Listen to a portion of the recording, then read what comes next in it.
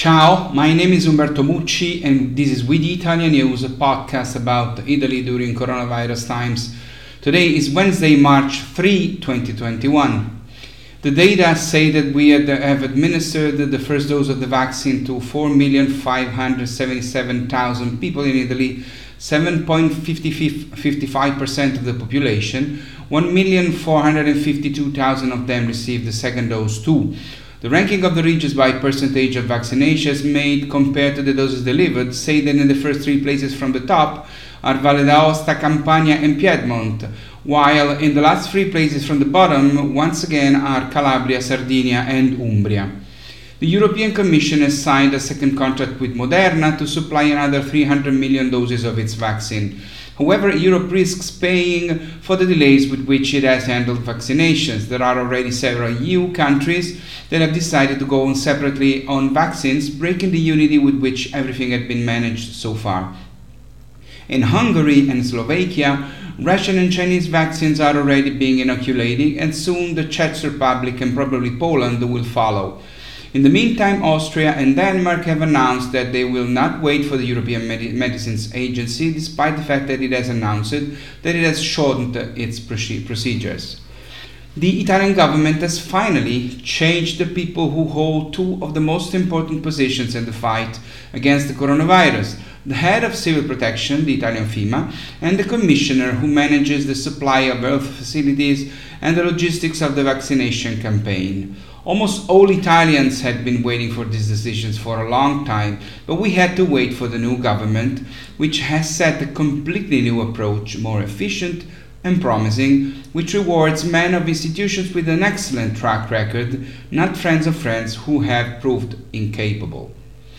By the way, even if they are not currently under investigation, those who were fired by the new government led facilities that are now at the center of several investigations by 20 different prosecutors from all over Italy.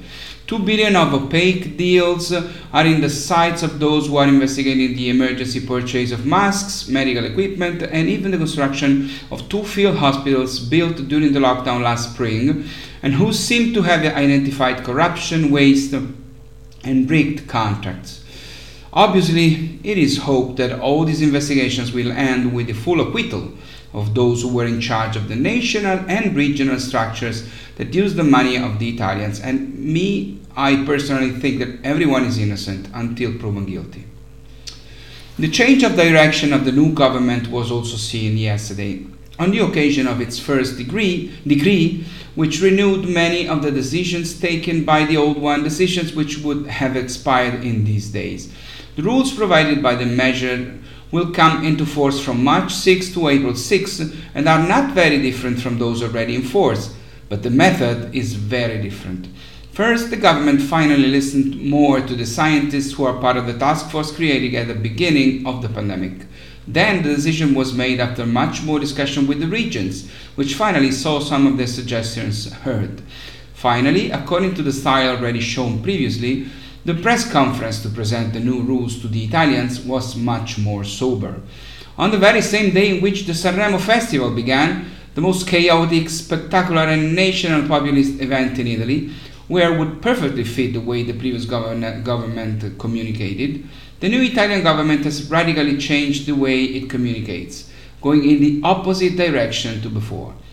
No more hours-long press conferences, no more obsession with regulatory detail, no more excessive narcissism of the Prime Minister, no more complacency about the Italian model, no more reassurances about hugs, no more Christmas promises and then denied, no more construction of leadership according to the primacy of communication over politics. In a sentence, no more propaganda over the state of emergency. The new Prime Minister Draghi was not even present at the press conference. However, there were the 2 ministers in charge for the topics announced and the 2 scientists who advised them. No protagonism, no messages designed to arrive exactly at the time when the evening news shows are on, no draft decrees that circulate among the journalists and then are withdrawn, frightening the Italians and leaving them without knowing what to do.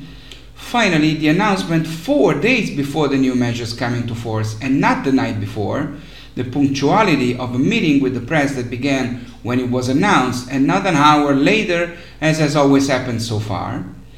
A media event live on national television and not on the Prime Minister's personal Facebook page.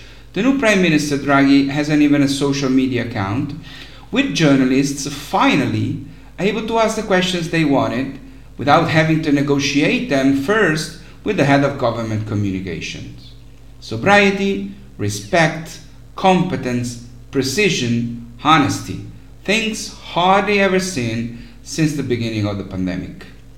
The most important decision is to automatically close schools of all levels in the red zone, while in case of reaching the threshold risk of 250 cases per week per 100,000 inhabitants in territories in yellow or orange zones, it will be up to the presidents of the regions to take responsibility for sending children home and also decide localized closures not necessarily valid throughout the whole region, but only in the municipalities where the spread of variants would send out of control the epidemic.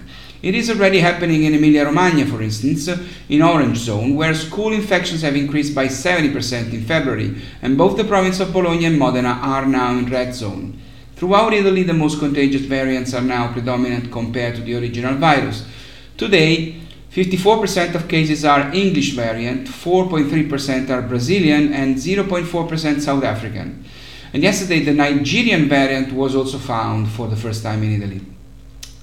Yesterday's good news, though, is the official announcement that the monoclonal antibody produced in Tuscany, which will be available to Italians before the summer, will also be effective against COVID variants. The new variants have challenged many of the monoclonal antibodies that have been developed so far, but not those produced in Tuscany, which are more powerful even than those used for President Trump. And for these, it takes much less quantity, are less expensive, and can be administered with an injection to be done anywhere without going to the hospital. These are the good news I'd like always, every time, to give you, and when they are available, I'm very happy to give it to you. Now, it's all for now, it's all for today. My name is Umberto Mucci. I'll see you next Friday. This was We the Italian News. Please stay safe and stay healthy. Ciao from Rome.